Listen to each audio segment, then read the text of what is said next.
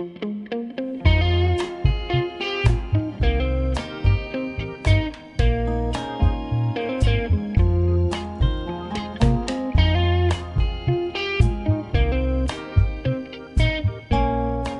to We Are Chaffee Looking Upstream, a conversational podcast of humanness, community, and well-being based in Chaffee County, Colorado.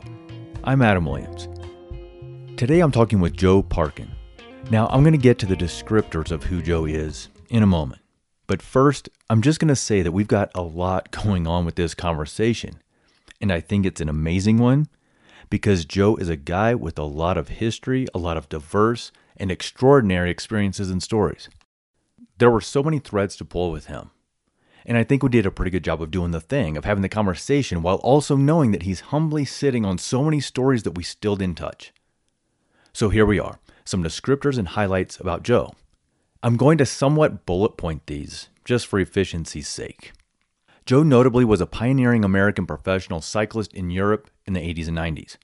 He also has been a professional and/or highly competitive BMX, mountain bike, and motorcycle racer. He's been an aerobatic pilot. He spent several years as a highly accomplished long-range rifle shooter. He's been on several tours with the rock band of the actress Juliette Lewis. He's published 2 books and, quote, accidentally fell into a period as a magazine editor and writer. And just as accidentally, though really I think that's just his humility talking, he spent most of a decade with an Italian cycling apparel company as a clothing designer, among other things. He reads books in Flemish to stay in touch with his formative years as a cyclist in Belgium and as a Liège waffle connoisseur. He says he's a bartender now, though again, humility. He owns the bar. He has years of bike shop ownership too. We actually managed to dip into almost all of those subject areas in this conversation. Along the way, I get Joe's inside perspective on the entrenched history of doping in the sport of cycling and the nuances of race fixing, and his levels of participation in both. We even talk a little about aerodynamics and some other good things too. But I've said enough for now, and I think that you will find that Joe is candid and easy with his story, and that we've got another great one here. So here he is, Joe Parkin.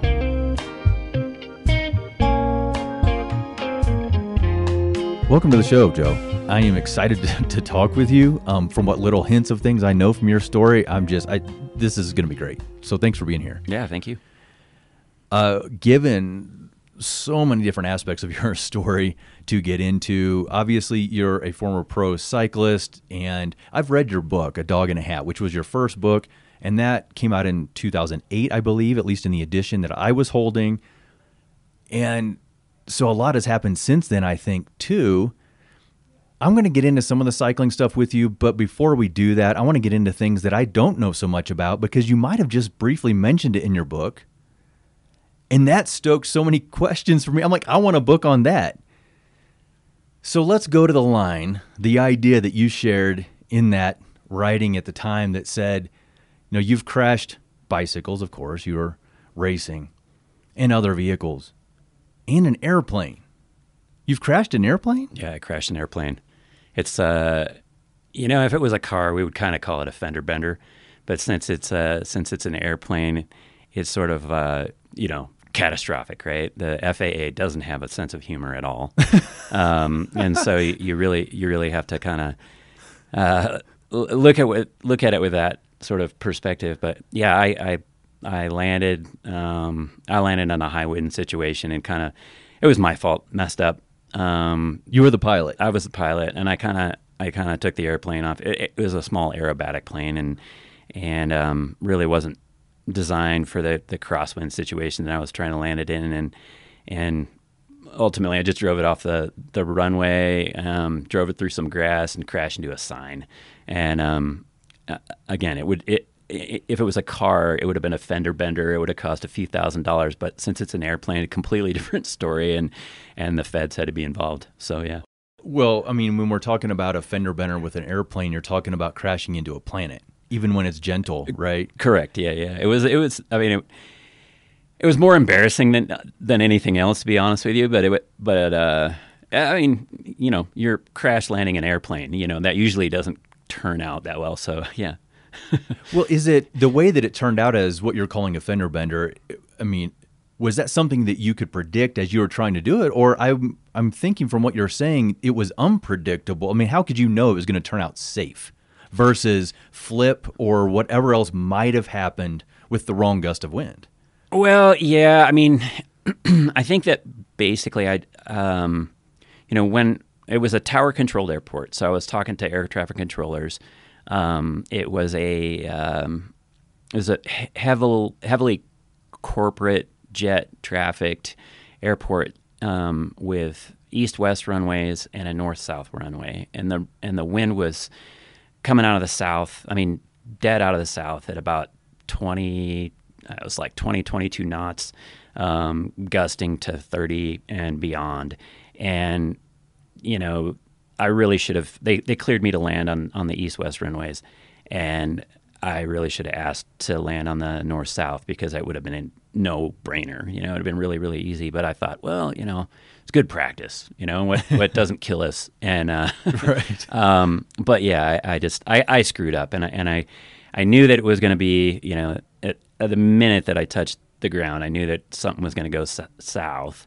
But I just, I didn't see it as being anything catastrophic. I didn't see flames. I wasn't reliving all the aspects of my life, so everything was fine. It just was a big embarrassment.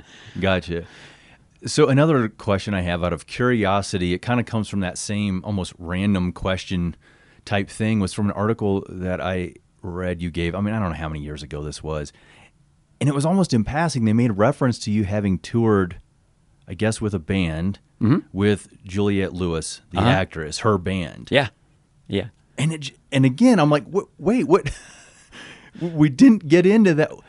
So that's true. That is true, yeah. What does that mean? Are you a musician? Were you playing in her band? Were you dating her? I mean, what were the circumstances here? Yeah, so I had, my cycling career was over. I had been in, still in cycling, but, for a clothing manufacturer. Things were a little bit weird in my life at the time.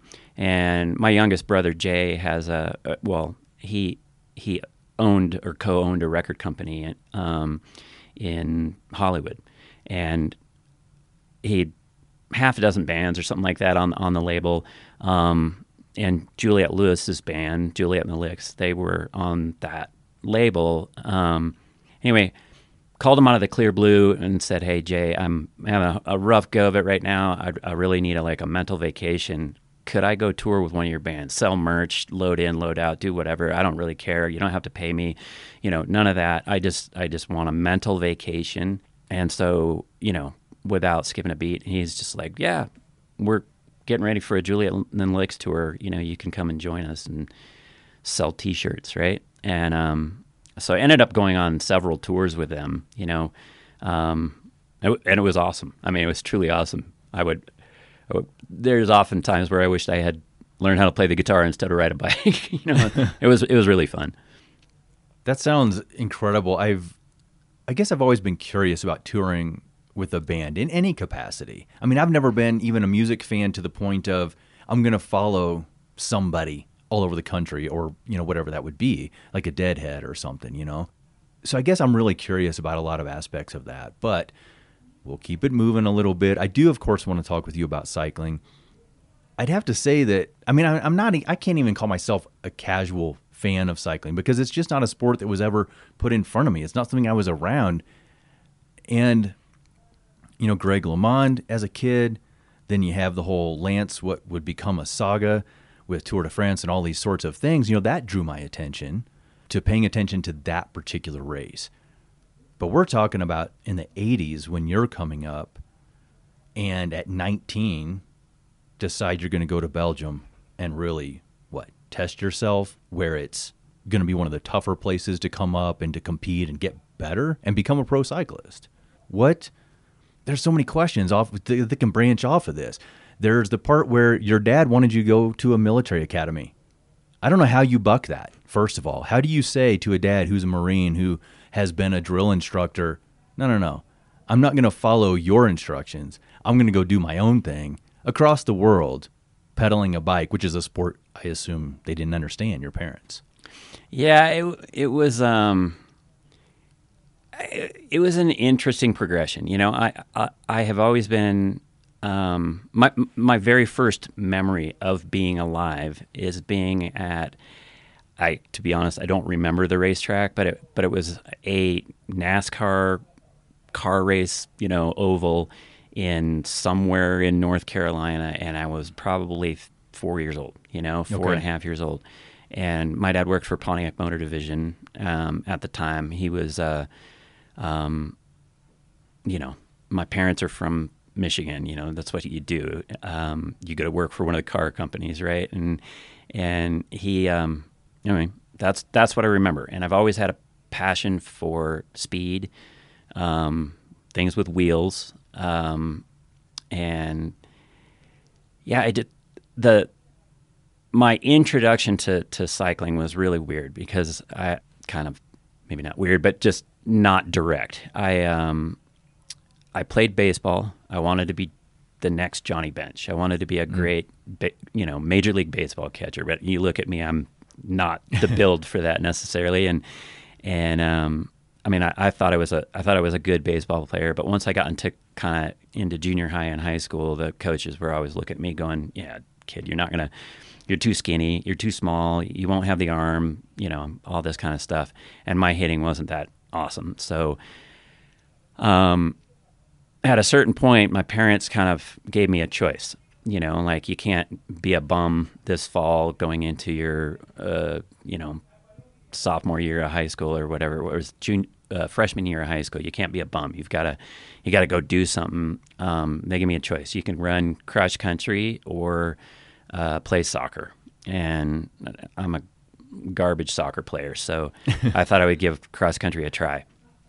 Turns out I can't run to save myself either.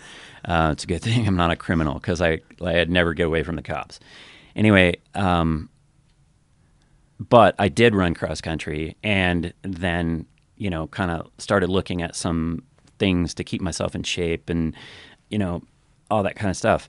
I'd always liked riding bikes. I always liked riding motorcycles. I raced BMX a little bit as a kid, and so I bought a bicycle, with pittance of savings that I had, and started riding it. Kind of at the same time, I was working for the school newspaper because as you mentioned, that my dad had this goal of me going to the Naval Academy, and so I was collecting all those extracurricular things. I interviewed this student in my school that he raced bikes. The whole thing was fascinating to me. I'm still that generation that I was a kid when the film Breaking Away came out. Okay, yeah. So excuse me. That was those kinds of things were, still kind of fascinating to me. And anyway, interviewed the kid, wrote a story, and at the same time he goes, "Hey, I'd go do this, individual time trial race, up north of Minneapolis, I can't remember if it was a Tuesday or a Thursday, something like that. And you should come along, come check it out." Well, I ended up winning the thing. So, that was the light switch. And it's like, well, I suck at running. I'm too skinny to play baseball. Here's a thing that is kind of right up my alley. So I kind of just dove in from that point. I like these stories where people happen into their thing that just so clearly is their thing. Because I don't know that I have felt the same about anything in my life, because I've talked about on this podcast my interest in trail running and some things like that with people, but there's no way I'm going to win anything. I'm mid-pack at best out there. So to know in your first race that you're going to be at the top of the podium, assuming there was a podium, but you won. I don't know, that's amazing to have that be, a spark in your life that's just like, this is the direction I'm going. And at 19, that took you to Belgium, all right? Not the Naval Academy, not to college or to whatever your parents thought should have been an alternative that was acceptable. We're now talking about, 35 years ago. Yeah. Does that feel like a lifetime ago to you? Is that something you ever reflect on? Are you that sort of reflective, sentimental type person, or is that just like, man, that was a different guy, a different life? I think it's strange to me because I remember everything like it was just yesterday. I know that sounds kind of cliche and everything like that, but I can remember that era of my life so clearly, with such level of detail. It really was my thing. I loved it absolutely, wholeheartedly, completely, and so. Yeah, I can look at the years. I can look at I can do the math and go, "Holy shit, that was forever ago." But at the same time, it really does. It just blends into my everyday life. It's just that's just what I am, what it was. I guess. Yeah. So I've mentioned that your dad was a Marine. Mm-hmm. You said then when you were pretty young that he was working for the auto industry. Mm-hmm. What was that Marine Corps connection for him? So it wasn't a career there. It was No, he was. My dad grew up. His parents were they were white trash. And he was very fortunate to have had a mentor. As in the form of a high school teacher, I believe.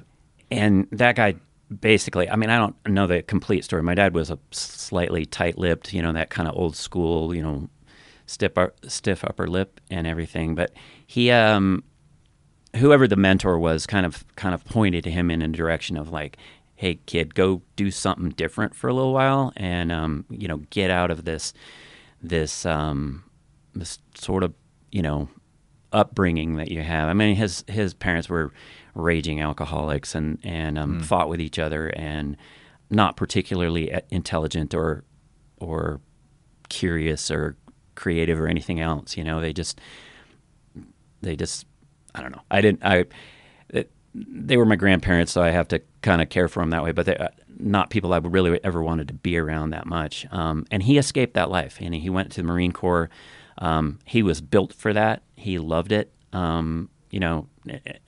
Until the day my dad, had early onset Alzheimer's and ultimately died complications of that, which is typically is pneumonia, because they forget how to swallow and things like that. But he, he stood like a Marine Corps drill instructor until the day he could hardly stand anymore. He had that stance. It was very, if he had not gotten out of the Marine Corps, I might not be here. But at the same time, had he stayed in the Marine Corps, I think he would have been a much happier human being. Was he in Vietnam, or what was his No, era? he was technically he is a Korean War vet, Okay. even though he saw no time in Korea. Okay. And then he got out of the Marine Corps. He went to college, and he wanted to go back in the Marine Corps. And this is a weird long story based on some, he had corrected vision and he had asthma. And when he enlisted originally, the recruiter was like, you can't hide your eyes, but you can hide your asthma. When he went to re-enlist with the hopes of going to OCS, he wrote down that he had asthma, and that recruiter had higher standards or something. Yep. Like I went through that so. myself going into the Army. Actually, Yeah. I had a recruiter who would not put me in because of asthma, but his superior called me up. He just plain wanted the quota. He wanted somebody else to put in. Yeah. He said, "Oh, I'll put you in." Yeah. So the other guy was just sort of turning his back to it and Right. holding his principles. Well, the reason I ask, when you say you might not be here had he stayed in, was he a war, combat service sort of veteran, with that experience, or why do you think that? Why do you think had he stayed in, you might not have come to be? Oh, I just think he would have been, I think had he stayed in, had he just re-upped his enlistment and then, because that period of time you didn't have to have a college education to go to OCS, and his superiors were trying to get him to go to OCS. And anyway, I think that he would have different path. Wouldn't have met my mom, you know. Right, sure. I mean, they knew each other before he went into the service, but you know, they probably wouldn't have got married. Gotcha. Just a different life course, Yeah, which yeah, of I course think so. changes everything. Well, okay, so OCS, Officer Candidate School, he wanted you to go to the Naval Academy. So, of course, then you would have come out as an officer in the Navy or potentially Marines, I suppose, since the Marines come of under course. the Naval Department. But you didn't. And so you go off and decide you're going to give a shot at becoming a pro cyclist. And then, of course, I mean, you succeed and you're there for several years. Ultimately, did that affect the relationship that you had with your dad in particular because of what he had wanted for you, or did he come around and support that? And that is the great sadness, really. His brain was gone by the time that we would have been able to reconcile. I don't think there was much to reconcile. I think that, you know, my dad was getting sick when I went to Belgium. You know, his early onset Alzheimer's, and I'm no doctor scientist by any stretch, but it seems to progress quite a bit quicker the younger that it begins to develop. And he was in his 40s. 40s when it happened. Yep. Okay. Wow. We you know, looking back in hindsight, we see the signs of it when he was really in his early 40s.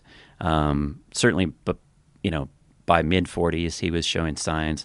By 50, he was gone. He was still there, but he couldn't work anymore. He couldn't. My dad had an uncanny knack of direction, you know, sense of direction. And then suddenly he was getting lost coming home from work or going to work or, you know, going to the store and back, those kinds of things. And yeah, he was basically gone, you know, in his early 50s. He died when he was 60 or thereabouts. That was a long time then to live with the condition, right? It was. Yeah, it was hard. It was hard on my mom, hard on my brothers. I was away, you know, so I didn't experience as much as they did. Did anybody resent you for that because you sort of escaped the daily or whatever, you know, responsibility that might have come to you in that? Yeah, I don't know. I don't think so. You know, I think everybody, you know, the family was just everybody was going through it in their own way. Right. And so he only got to see me race one time in Europe, you know, and I like to believe that there was a you know, faint glimmer of understanding there, but he, you know, we never talked about it. You know, there was never got to the point where it was like, oh, I'm, you know, proud of what you've done. And perhaps he told other people that. I mean, he did have a picture of me in my full cycling regalia hanging in his office before he, you know, ultimately got an early medical retirement from General Motors. But we never talked about it, you know, Okay. and most of that was he couldn't really. So Right. Okay. Well, about the cycling, you know, your writing has been really open about the drugs, the doping and things involved. Of course, we know of that. I mentioned Lance Armstrong, and it's maybe unfair to just single out his name, but if anybody's going to recognize, any non-fan of cycling is going to recognize a name, that's the one they're going to recognize. He was not the first by any stretch to get involved in this. It's been prevalent in the sport. And in reading your writing on this, it just blows me away how obvious and open with each other, with other cyclists, people are. It's almost like it's just a given, and it's also illegal and being, at least to whatever extent, at least theoretically tested for and tried to weed out.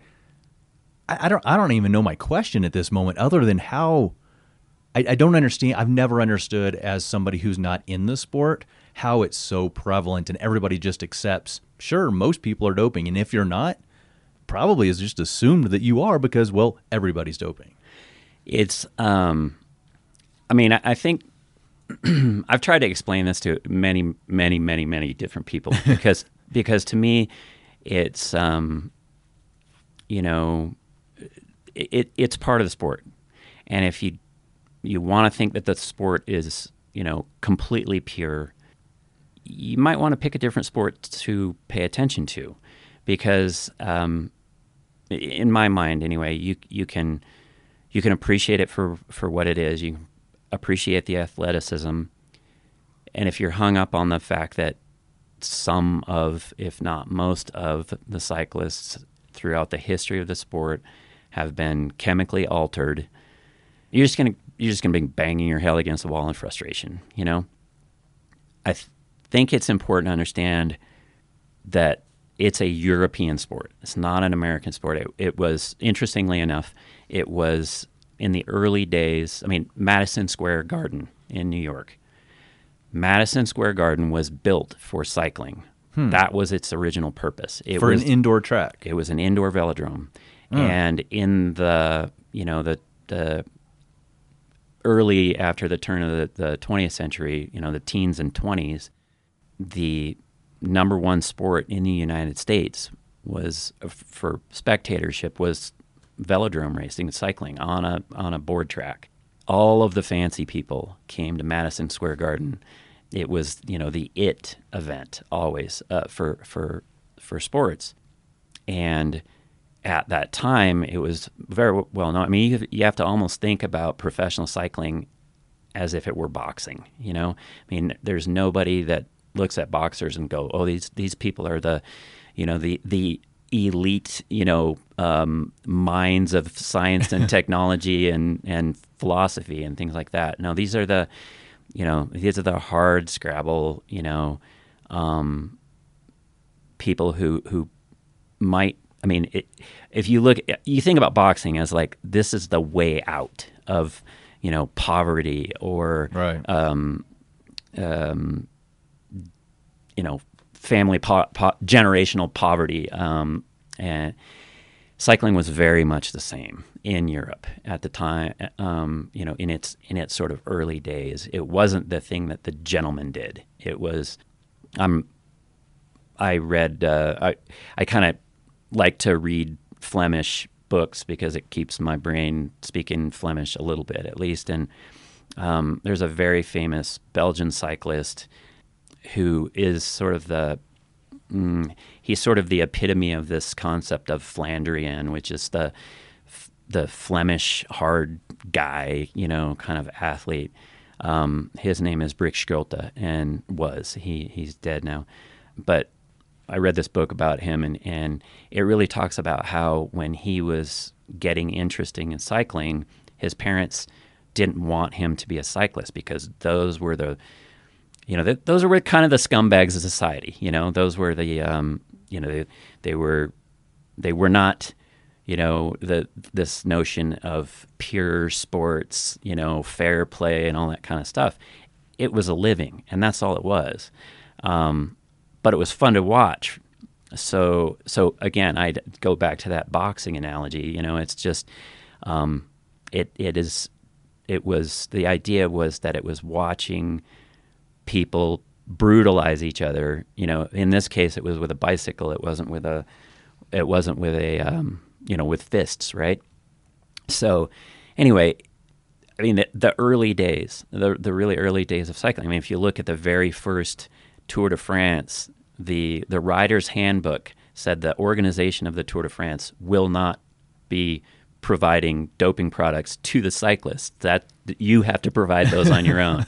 Okay. So it's been so much a part of the professional sport for so long that it's almost just it's almost just a given, and people hate that I dismiss it like that, but it's really what it is. It's really traditionally what it has been. Now, back when the sport became more global, which I relate directly to when the 7-Eleven cycling team from the United States of America went and raced bikes in Europe and ultimately did the Tour of Italy and then the Tour de France. They brought with them a more educated mindset, a more pure sports mindset, and that was the kickoff of trying to sort of clean up the sport. The problem with anything like that is that and I'm not dismissing this notion of wouldn't it be cool if everybody was clean and pure. I'm just saying once you begin to build a lot of rules and a lot of bureaucracy into keeping the sport clean, then you start having a class divide, right? And the sport, maybe it requires a little bit of background here, but like people love to say, well, Lance Armstrong, he was just doing what everybody else was doing, right? Kind of, not really. And that's where this class warfare, class divide starts to come in. In the early days of the sport, the only thing that you needed, and early days even up into my era in the 80s and early 90s, all you needed to have to be on a doping program was a doctor with a, as William S. Burroughs would say, a croaker with a good writing arm. You had to have a doctor who was willing to write your prescription for a banned substance. That's all you had to have. And then it was okay? Then it was permitted? No, it wasn't permitted. Okay. But that's all you had to have to kind of access and to be able to be on the, quote unquote, level playing field. Once you get into the Lance Armstrong era, the doping controls become so much more sophisticated that you have to have a more sophisticated doctor to be able to help you onto a doping program that's going to allow you to kind of skate under the doping control without being tested, without testing positive. Okay. Essentially. So you have described yourself as a conscientious objector related to doping. Did you to a great extent? Yeah. Yeah. Because you have candidly described at least some what I would look at as minimal or even accidental or incidental experiences in which you might have just been given something and not known. But I'm just curious then, how do you make that choice? You obviously, it sounds like, embraced and still maintain this idea that if you're going to be part of this sport, you're going to have to accept that it's so prevalent, it's historically rooted in this sport, and if you're going to go clean, that's what you're competing against. And, there's been a lot of cyclists over the years have kind of come out and said, well, I would have been, I could have been a contender, but Sure. but I'm not willing to do all of the stuff. In my case, it was a slightly different. I'm not, some Puritan notion of clean sport. To me, honestly, I skirted the line here and there for sure, but to me, the biggest thing was I was one of the first Americans to go do this, right? In Europe, you mean? Yeah, in Europe. There were, guys that came along before me. Obviously, there's a lot of people that have come after me. There was Greg LeMond that was before me, and Jonathan Boyer and George Mount and all these names, Mike Neal, all these people that went over and raced in Europe. I was just, I guess the difference between me, or take Greg LeMond out of the equation because he already had some notoriety, but these other guys that were kind of sort of on my same level, maybe a little bit better, maybe not, I don't know. There wasn't any media to speak of when I was racing. There was no social media, there was no internet. For sure, yeah. But there was still, the sport was growing enough in the United States on the fringes where there was still enough media. I didn't want to be the first guy to test positive for drugs. I mean, it kind of boils down to that. The first American, yeah, to make news in America that you went to Europe and you became what many Americans then would say was a cheater, right, and right. A disgrace or a whatever. Yep, and that was it. That was, that was kind of my limit. I did several things that were on banned substance lists, and sometimes it was. Like there's in the book you kind of mentioned there's parts where I was dosed, somebody slipped me something and there was a little bit of a wink nod of that. It's not like again I was standing back with some puritanical robes on going no, clean only, but I definitely tried to stay away from a lot of stuff just because I didn't want to have that conversation with my parents, I didn't want to have that conversation with friends. I didn't want to be that guy that was the first American cyclist to get popped for doping. And not that it would have made me really all that different. It was just, I didn't want to be that guy. So there's one other aspect of this that you have written about that just totally stunned me. When we're talking about the purity of competition, okay, the doping thing, okay, we align that a little bit with cycling. It is in that history. It's so interwoven. But the idea of selling or buying races from the lead group in the remaining miles and somebody is saying, hey, I want to buy this win, and offering to pay the riders around them who also would be in contention then to win, that just blows my mind, because that to me, not to cast moral judgment in this moment with you right now, it's more of a curiosity. I did not know such a thing would exist. I mean, that's essentially race or competition fixing in my mind. Yeah. How does that also then become just a normal way to conduct this competition, this sport? And I think there's, not, I have my own justifications for, I made a lot of money doing that. So like, I don't really, and I completely would understand if people would say, oh, well, that's just horrible. You're a total scumbag. Like, I get that.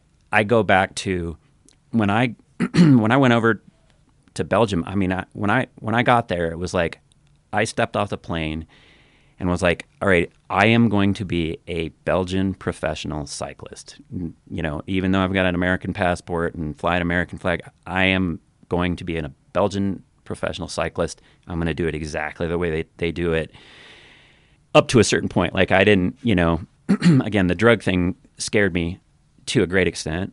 But suddenly, like, it was my very first race that I did in Belgium. The guy tried to buy the race from me. It was two of us, a lone breakaway. One of the two of us was going to win. We had a clear gap on third place, and he offered to give me money for the race. I didn't really understand what it meant at the time, so I told him no. And we sprinted out, and he beat me. I was kind of coming apart at the time we were going to sprint. But it's, again, it goes back to that kind of pro mentality versus the amateur gentleman, sort of sports mentality. In cycling, it works a little bit different than, like, let's say if we're in a golf tournament and you want to win the tournament and you tell me to flub something, or you're going to pay me off. Well, I'm clearly going to. I mean, this is really splitting hairs here, but baseball, you have to throw the game, right? Golf, you would have to throw the game. If you're boxing, you would have to take a fall, right? In cycling, it's a tiny bit different.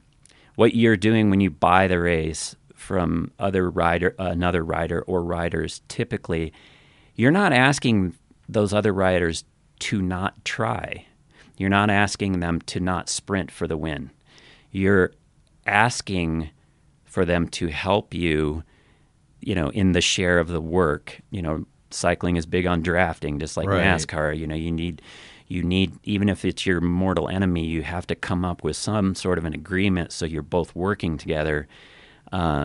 If you're not working together with the other riders in your breakaway or whatever it is, you're going to get caught typically, and neither one of you is going to win. So a lot of times it's just a, kind of a cost-benefit analysis equation in your head where there's, okay, it's me and you, and I know I'm faster than you in a sprint. I will pay you to not quit helping me get to the finish line, Gotcha. Essentially. It's still collusion. It's still cheating, but it's a little bit different than just going, well, I just won't try anymore, That does give me a little bit different take on it, for sure. Because then I also wondered, in that circumstance, let's say someone pays off the 5 riders around them, or makes those offers, the negotiations happen, all while riding. By the way, everyone still is doing what they're doing. And then what if that person doesn't win? What if somebody else does? Or what if, like, just the ways that it can go against the agreements. And, well, does that mean nobody gets paid or whatever those things are? Like, it just starts spinning all these sorts of things. And now coming to mind is like, well, what did you not write about? What have I still not learned about in this sport? I'm sure that there's a lot more to it. And it feels like such an obscure thing that's tough to grasp as an American, because, it's not the NFL, it's not NBA, it's not baseball, it's not all these things that have this history with us, so much more that even as fans, those are a lot easier to grasp. The way cycling functions, like you were just saying, the physics of drafting. I'm not a NASCAR fan either. I might get the gist of the physics, but it still is hard for me to totally get because it's an invisible thing when you're talking about the airstreams and aerodynamics, and when you have two cycles or two cars close to each other, the way that affects things and helps both go. It's a whole thing for me that I don't know more than what I just was able to rattle off, I think, somewhat successfully without stumbling too much.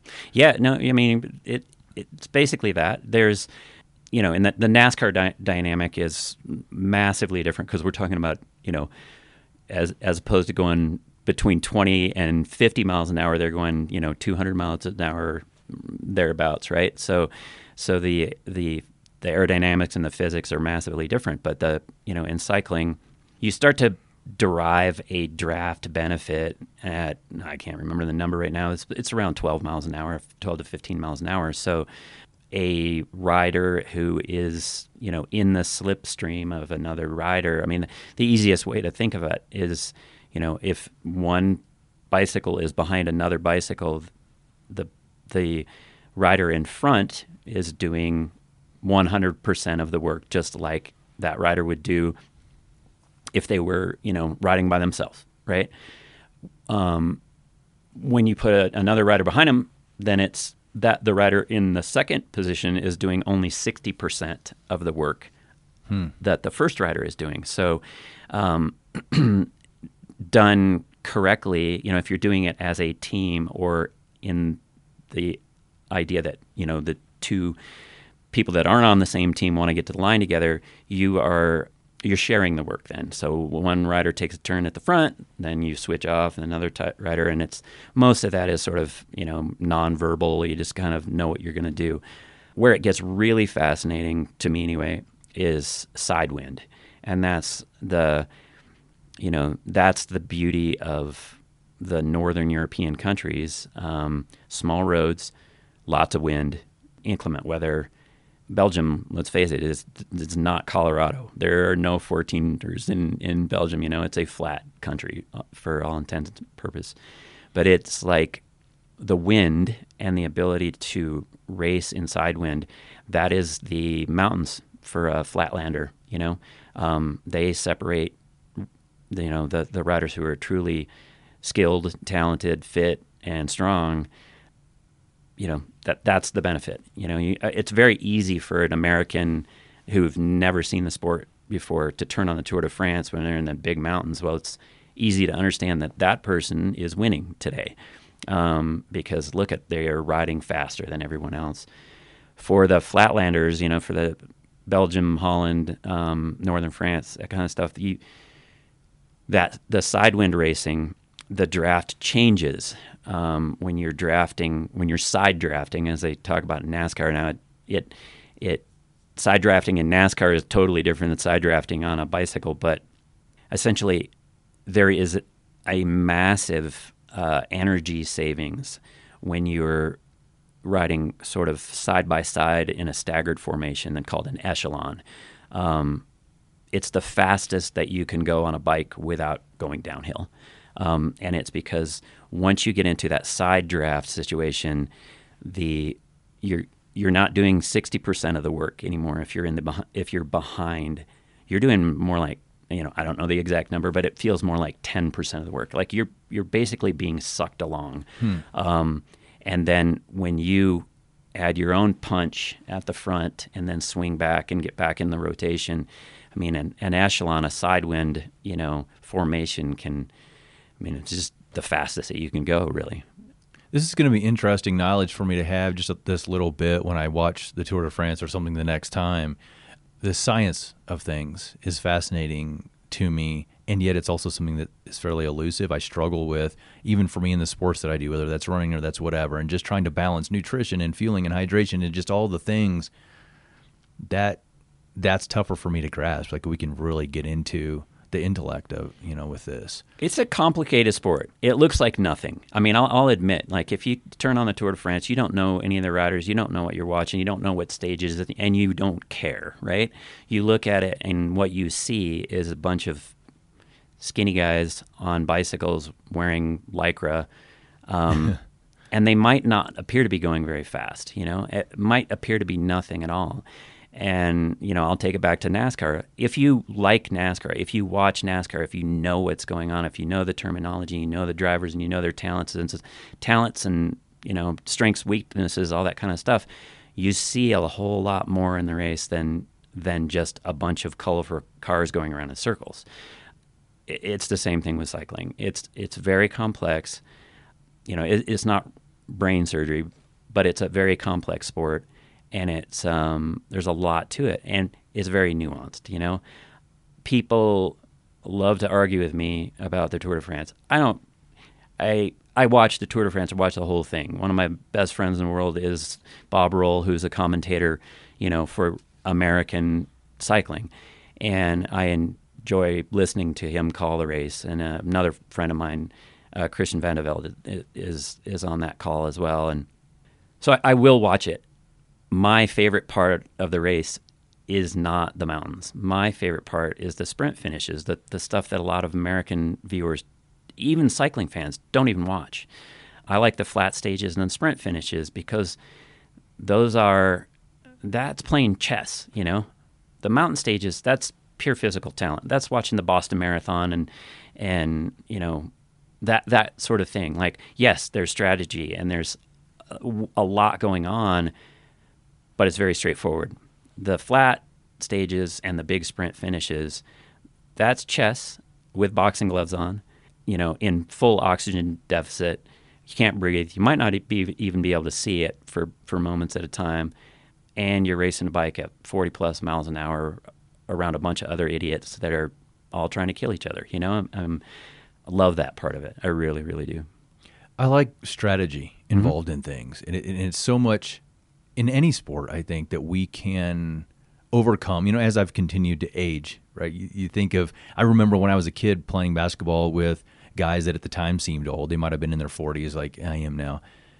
Being able to have experience and knowledge and be strategic and efficient with what we do has become so compelling to me in any sport.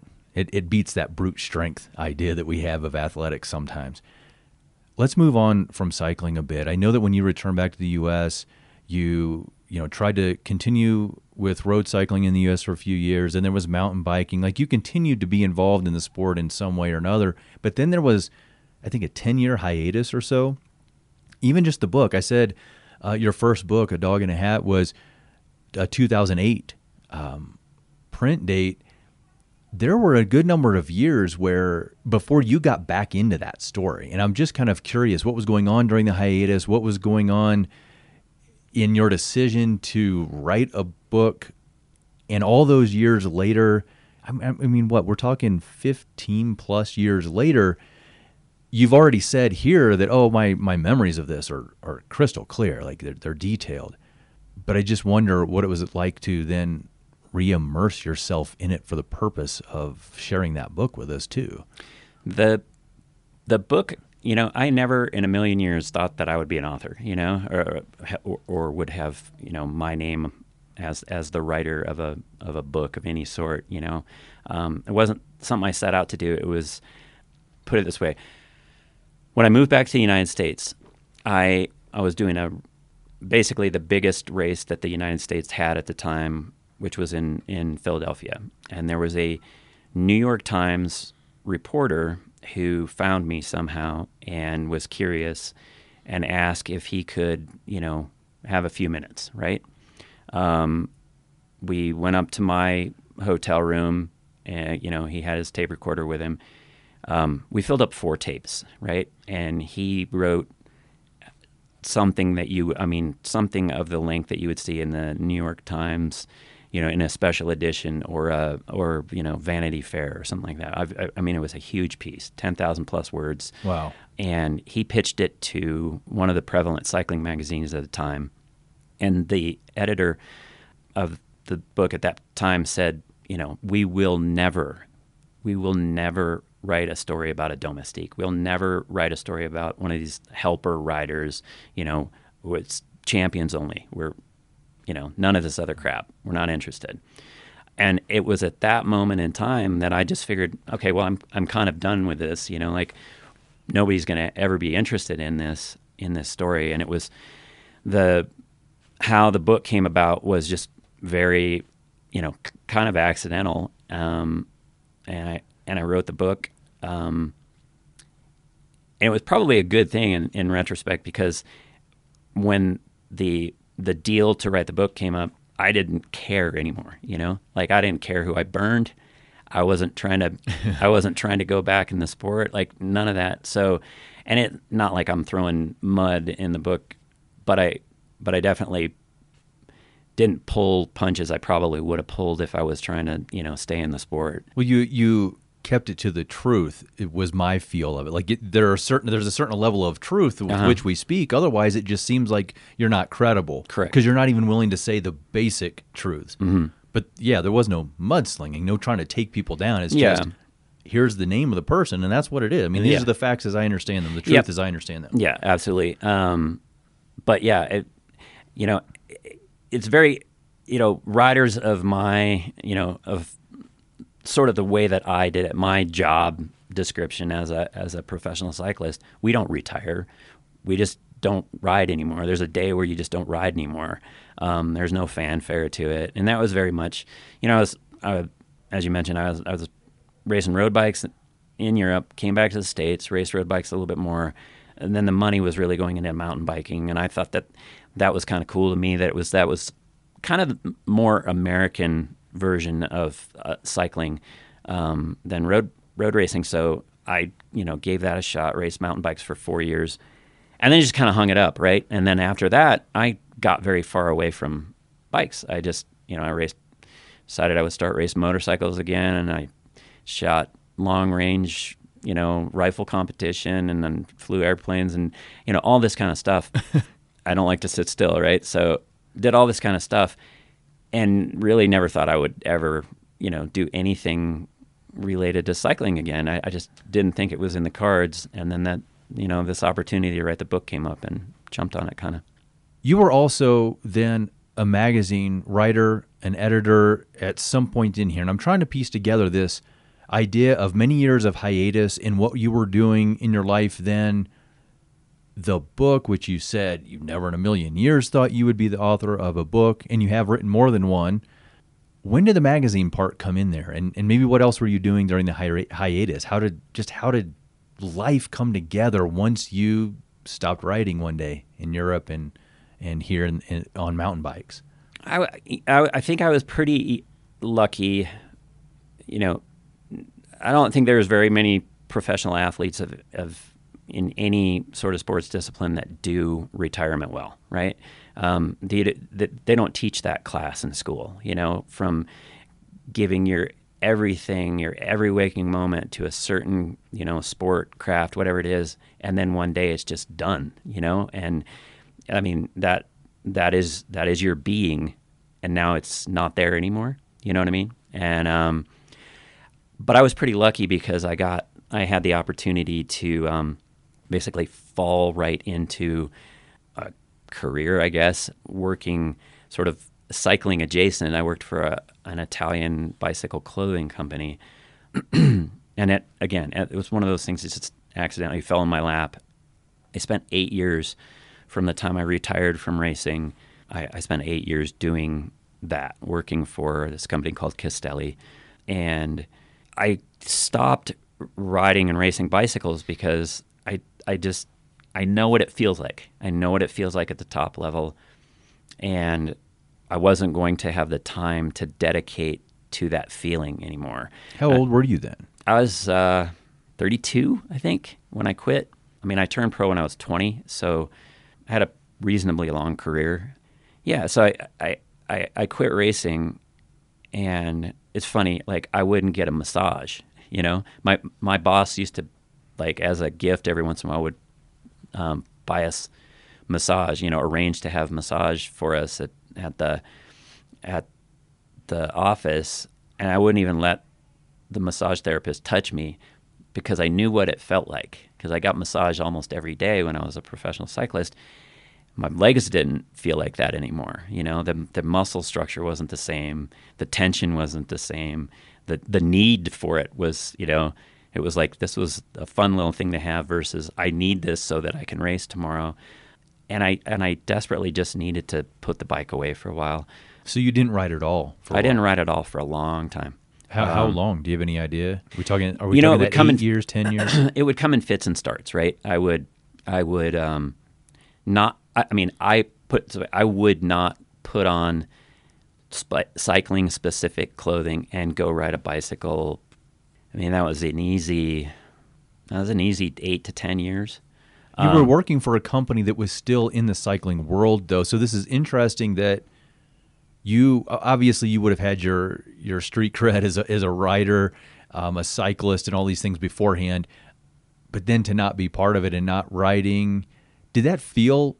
This is a horrible way to describe it, but the word coming to mind is like second class. Like, did you feel like, oh, I'm not the cyclist anymore that this is for? I'm not that guy. Did it feel like a fall, or did it feel natural to you that, yeah, you said retirement, we don't know how to do it well, but like, were you happy? No, I wasn't. I was not happy at all. I was,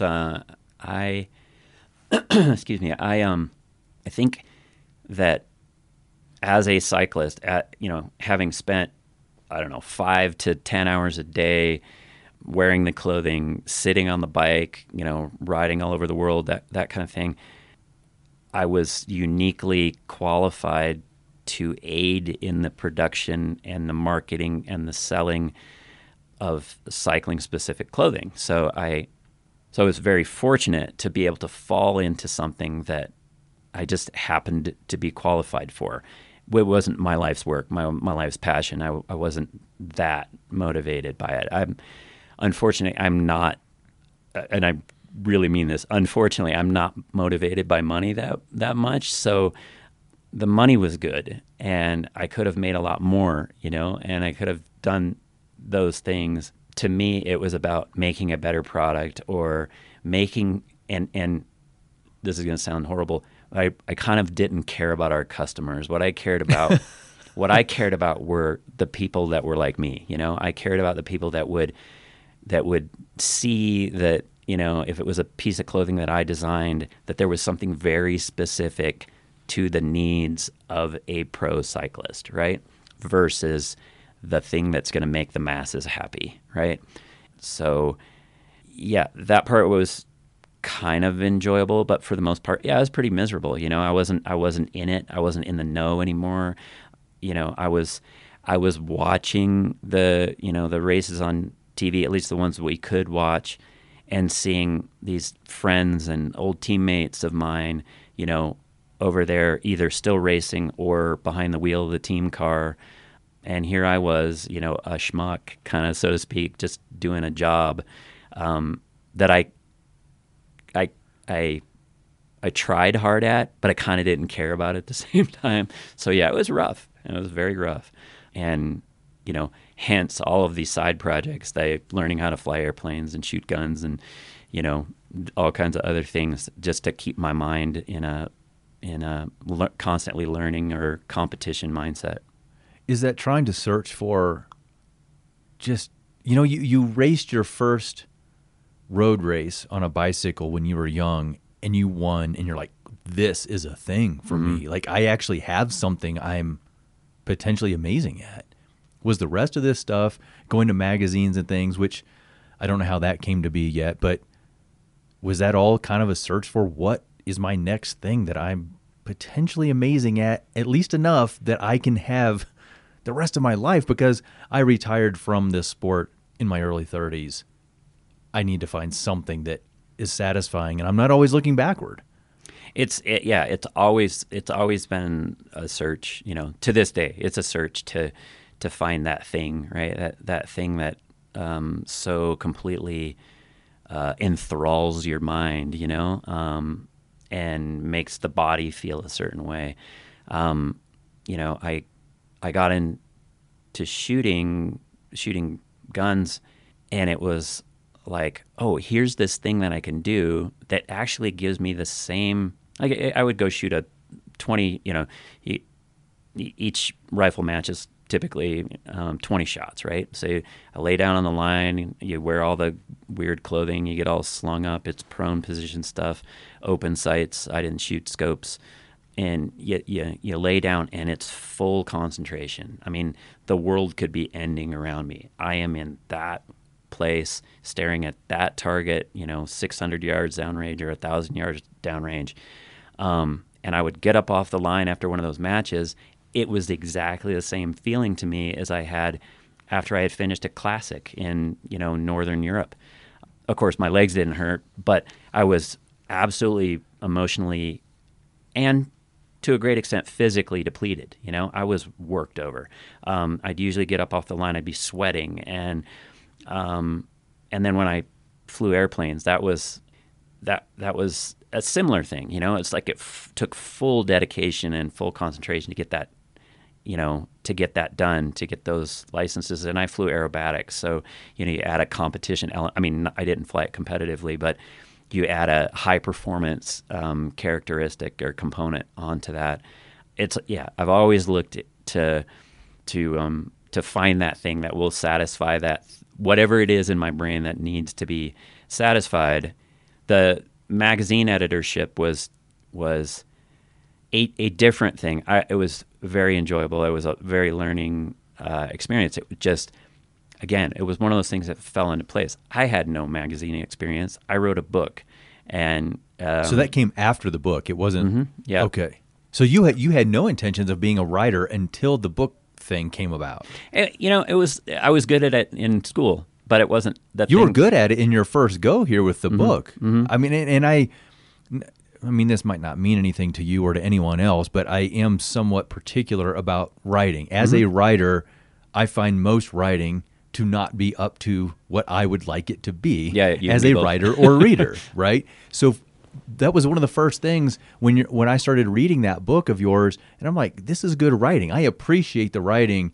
And then when I found out that you had worked at magazines, I thought, well, okay, the natural progression here was you were in magazines first and then decided to write a book. So there was some path to that.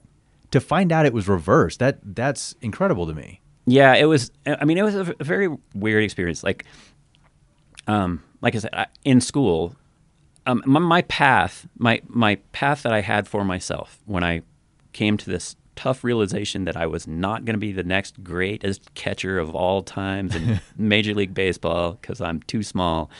No, what I wanted to be was an English teacher. I wanted to be a high school English teacher. I wanted to teach literature. And I didn't end up doing that, obviously. But the writing part of it, I enjoyed writing, and I enjoyed storytelling. I mean, a lot of the stuff that I mean, I'm a bartender at this point, and I do it for the stories. Honestly, that's why I do it. Well, and you own the bar. Yeah. And I don't drink personally, and yet I'm hanging out with people in a bar all the time because their stories are fascinating to me. I mean, even their stupid stories, that they're, that they've already told you 3 times because they've been into your bar too long. Like, I love stories.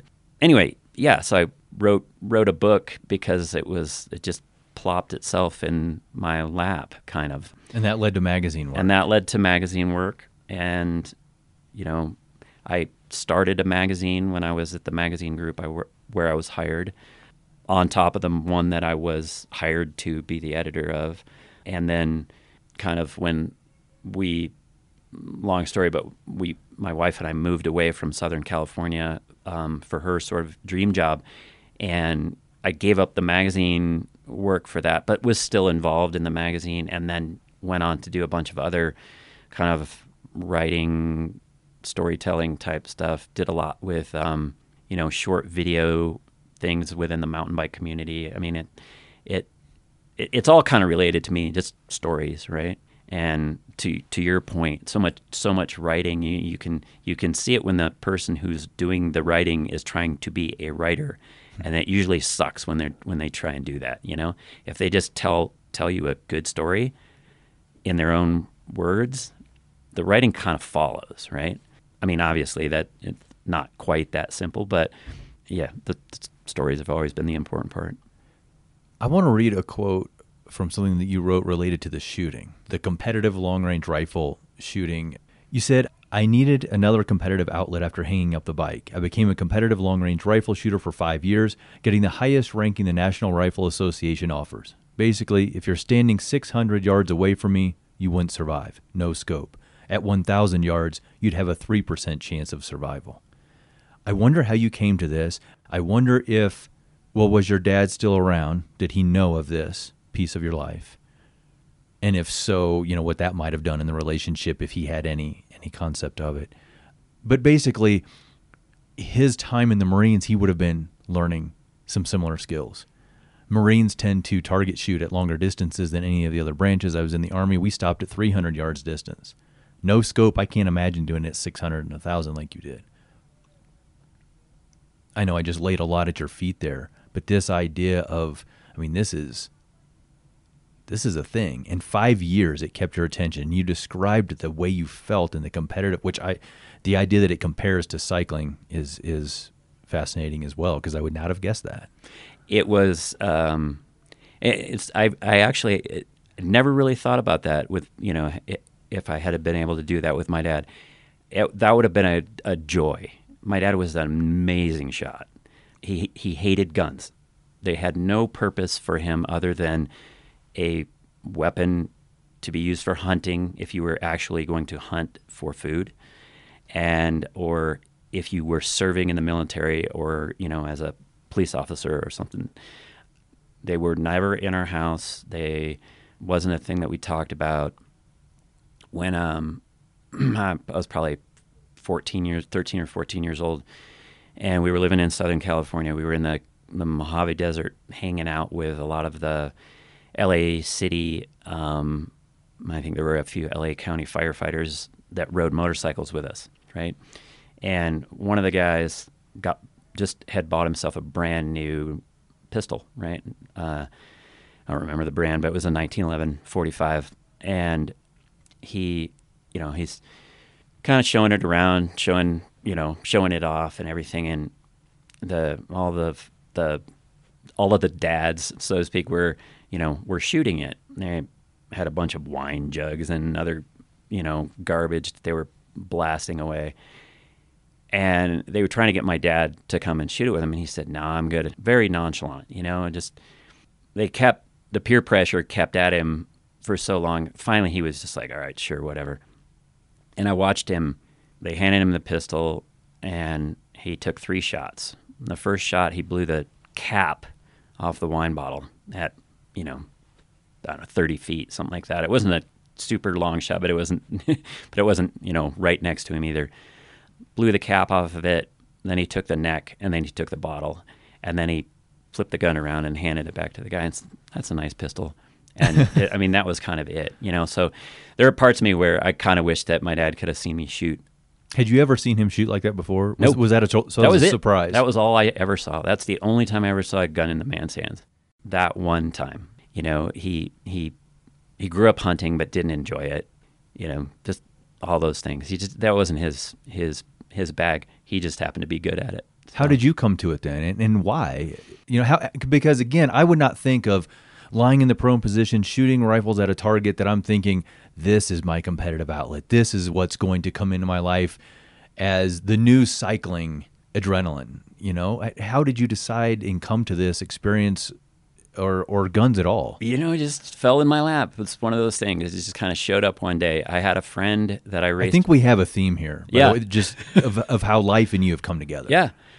I had a friend that he raced bicycles when he was younger. He didn't pursue it as a career and really kind of gave up on it after, way earlier than I did. But he started shooting rifles, and I think some of the impetus for that was he'd read the book Marine Sniper about Carlos Hathcock and, decided that he wanted to pursue it as a competition outlet. And he was doing a lot of small bore competition. And then really to fulfill that sort of, I guess, in his case, maybe a little bit of a sniper's fantasy, he went and shot some long range matches and enjoyed it.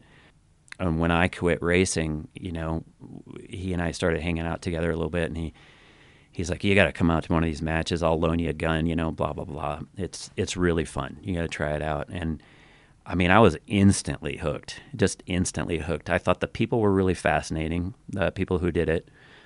I mean, at the time, we're talking about a lot of airline pilots, master machinists. There was a lot of other people that were, didn't fall in those fields, but characters, really interesting characters. And, not to bring politics in it too much, but that was at a time too where the politics was not quite as polarizing too. So, I was this weirdo, skinny bike racer guy with long hair, and I was shooting with, former, Marine Corps rifle team people, a circuit court judge, the senior 757 pilot for Northwest Airlines, those kinds of folks. It was very interesting. Yeah, fun. Okay, so thinking about using the word politics, obviously in guns in this country, there's a thing with this. Of course, we have issues with mass shootings and all these sorts of things. So I think the reason, the idea that guns are no pun intended, but a trigger point for emotions and feelings and politics, no matter where you are in the political views of the world. I've thought it an interesting question in general. Well, what is it that draws people to shooting? Now, I have my own experience with it. I shot trap and skeet as a college-age Army after college with my dad a little bit. Obviously, I shot various weapons in the Army and was training on those things. I've not shot much in the last 20 years. And so I've lost kind of contact with that trigger and with that feeling and being like, why would I want to do this? Why is this a pastime? Why is this a competition thing? Do you have a sense of what it is about shooting that might help people who are not gun enthusiasts understand there's a real draw to this that isn't necessarily about protection or shooting people or even hunting? Like what is it that would draw a competition shooter who's not necessarily even a hunter? To me, the fascination with it to me was that, okay, here I am laying down on the ground with this thing in my hand, and when I, essentially twitch my index finger on my right hand, I'm going to send a projectile downrange at roughly a half a mile, right, 1,000 yards, and try and hit a target that's the size of a, small paper plate, right? And any one, any bit of wind is going to affect that. And the heat of the day is going to affect that. And how I'm feeling and how I'm actually slung up, my position, that's going to affect it. And can I do that over and over and over and over again in a situation where there's a lot of other people that are trying to do exactly the same thing? That was the fascination to me. It was the I don't know, the physics of it, the mechanics of it, and the can I trick my brain into allowing me to do this aspect of it?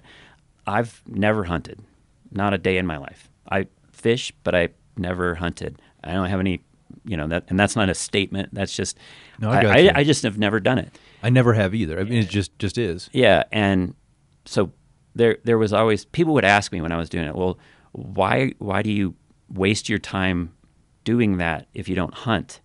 Well, and I don't know. Why do you do so many things? But again, it was massively enjoyable to me. But then that's the way my brain works. I've never been much of an explorer. I've gone to many places, but to me, it's, can I do something over and over and over again, and can each incident be better than the last one? That's where my life and my passions have gone. So this feels counterintuitive, but I think what we're talking about here are tools of violence. That's the way we often think of them, Mm-hmm. whether that's for use against animals, use against other people, whatever it is. But what you're describing is actually a meditative type practice. Yeah, and I've always been hesitant to term it that way. Why do you think that is? Well, gun culture is not exactly, into meditation most of the time, right? So Do you disagree? That it's meditative? Yeah, in terms of like the focus and the things you're talking about, it's bringing you to a place of central focus in a way. You're having to control your breath and work with your mind, all of these aspects that also factor into things like meditation. It's 100% accurate. I mean, that's exactly what it is. It's the most Zen thing I've ever done in my life, you know? That's why I said counterintuitive. It is very counterintuitive. I mean, the machinery of it was interesting to me. The hardware, the gun itself was interesting to me as well. But again, always as a tool, you know, my bicycles have always just been tools to me. I don't celebrate them, you know, and people love to ask me about bike stuff, you know, and I can do it in an educational sense, but in terms of my own personal interest in them, it's a tool. It's a hammer, you know. Some hammers are prettier than others, you know, and more complex, I guess. But I think it's been described as the noblest invention. Is that? Am I getting the wording on that right? Yeah. Yeah, it has been. Yeah, I can't remember who's credited with that quote, but yes, it's such a simple tool, relatively speaking, in terms of transportation, and it's human powered. And you know, this is a giant leap, but a rifle is a pretty simple thing as well, you know. And it was, I don't know. It just from the gun standpoint, it's a very weird one because I have never really fit in that mold, you know. I guess at least from outward appearance, but anything in my life to give me that thing in the brain that, you know, it's itch that needs to be satiated somehow. Do you meditate? No. Having brought that up, have you ever? Is that anything you've ever learned or practiced? I have tried. The way that my brain works, I can't. I just can't. I start to crawl out of my skin if I try to do anything. I mean, basically anything spiritual. If I am trying to do that, it's not going to work. I am going to lose my mind. Is it a matter of you feel like you can't quiet your mind in the way that you think you should? Yeah. So here's an interesting thing. I've talked with two people on this podcast. Jenny Davis is a Buddhist practitioner. Eric Lee is someone who has, you know, followed his spiritual practices, including meditation, for 30 plus years. And I talked about this with both of them. This idea that people who have tried meditation and they say, I just can't do it because the thoughts, they're just so intrusive. They keep coming. I guess I'm just no good at it.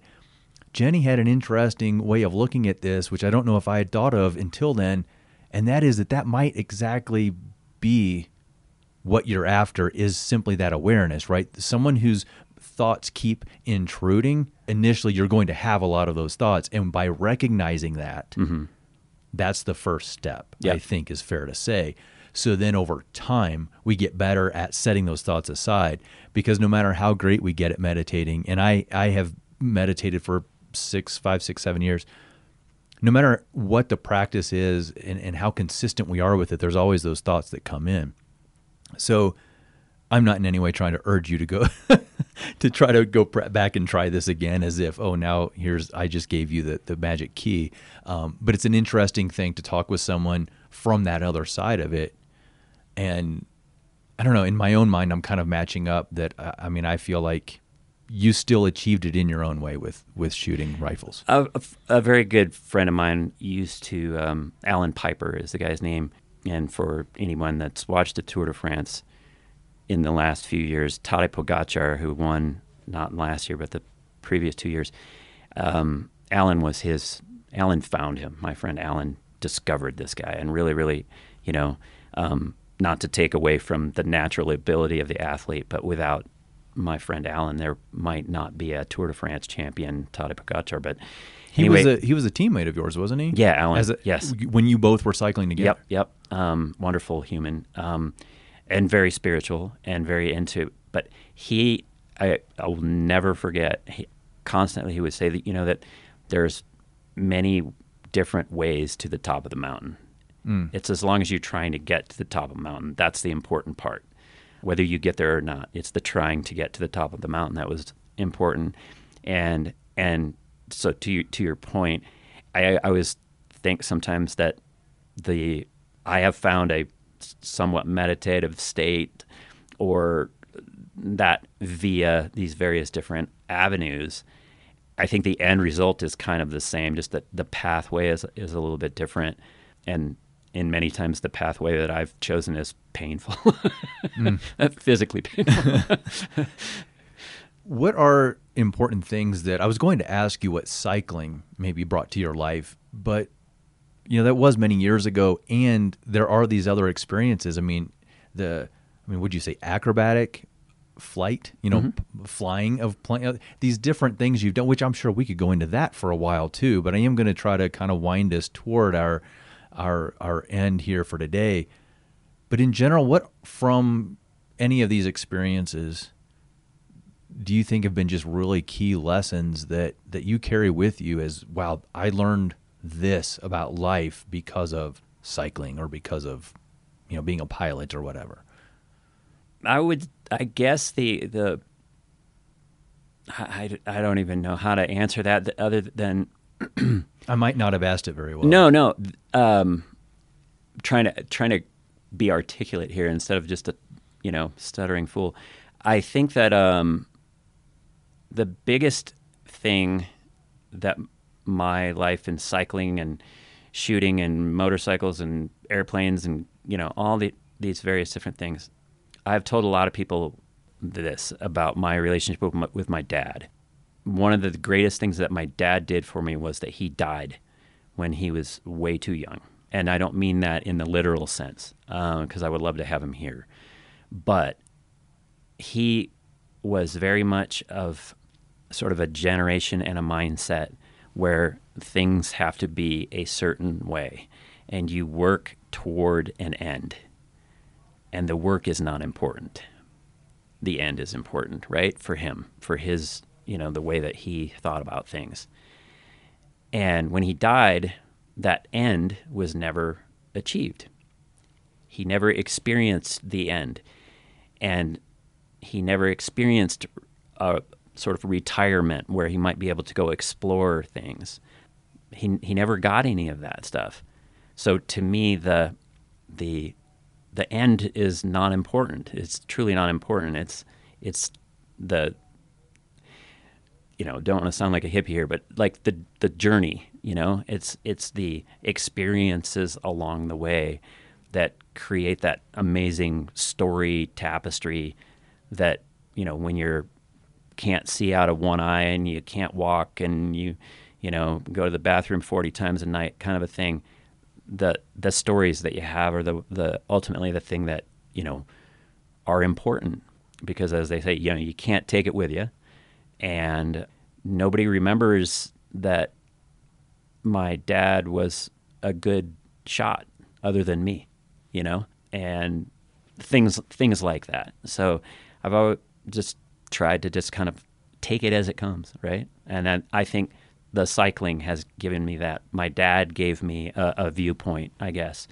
My mom was always just sort of that, she was always supportive of anything that we, me or my brothers did. So the cycling allowed me to experience a world I wouldn't have otherwise experienced, introduced me to people who have been the most fascinating people in my life. The shooting gave me a perspective on things that I might not otherwise have. Flying airplanes, well, I mean, that's my parents would, my mom would say that I was that little kid that was pointing up at airplanes in the sky from the, those were some of my first actions, and everything else along the way. It's been a way to amass experiences, and it's kind of it, I guess. Really, I've always made a lot of mistakes, but I wouldn't change it. I won't ask, what you think might still be ahead for stories, because it just, again, it sounds like we have a theme here that when opportunities present themselves, you're willing to say yes, you're willing to try something different, do something different. You own a bar and a bike shop now. Who knows what lies out there over the next 30, 40 years, right? Who knows? We'll find out. It's, we'll find out. I appreciate your time, Joe, and all the insights, all the stories, that you've shared here today. So thank you very much for talking with me. Thank you very much.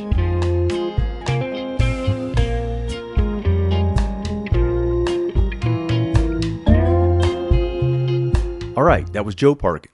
If our conversation here today sparked curiosity for you, you can learn more in this episode's show notes at wearechafee.org. If you have comments or know someone in Chaffee County, Colorado who I should consider talking with on the podcast, you can email us at info@wearechafee.org. We invite you to rate and review the We Are Chaffee Looking Upstream podcast on Apple, Spotify, or whatever platform you use with that functionality. And we invite you to tell your friends, tell your coworkers, tell your family about the Looking Upstream podcast. Help us keep growing this community and connection through conversation. Once again, I'm Adam Williams, host, producer, and photographer. John Prey is engineer and producer. Thank you to KHEN 106.9 FM, our community radio partner in Salida, Colorado, and to Heather Gorby for graphic and web design, to Andrea Karlstrom, Director of Chaffee County Public Health and Environment, and to Lisa Martin, Community Advocacy Coordinator for the We Are Chaffee Storytelling Initiative. The We Are Chaffee Looking Upstream podcast is a collaboration with the Chaffee County Department of Public Health and the Chaffee Housing Authority. It's supported by the Colorado Public Health and Environment Office of Health Disparities. You can learn more about the Looking Upstream podcast and related storytelling initiatives at wearechafee.org and on Instagram and Facebook at We Are Chaffee. Lastly, thank you for listening. And remember, as we say here at We Are Chaffee, be human, share stories. Share stories, make change.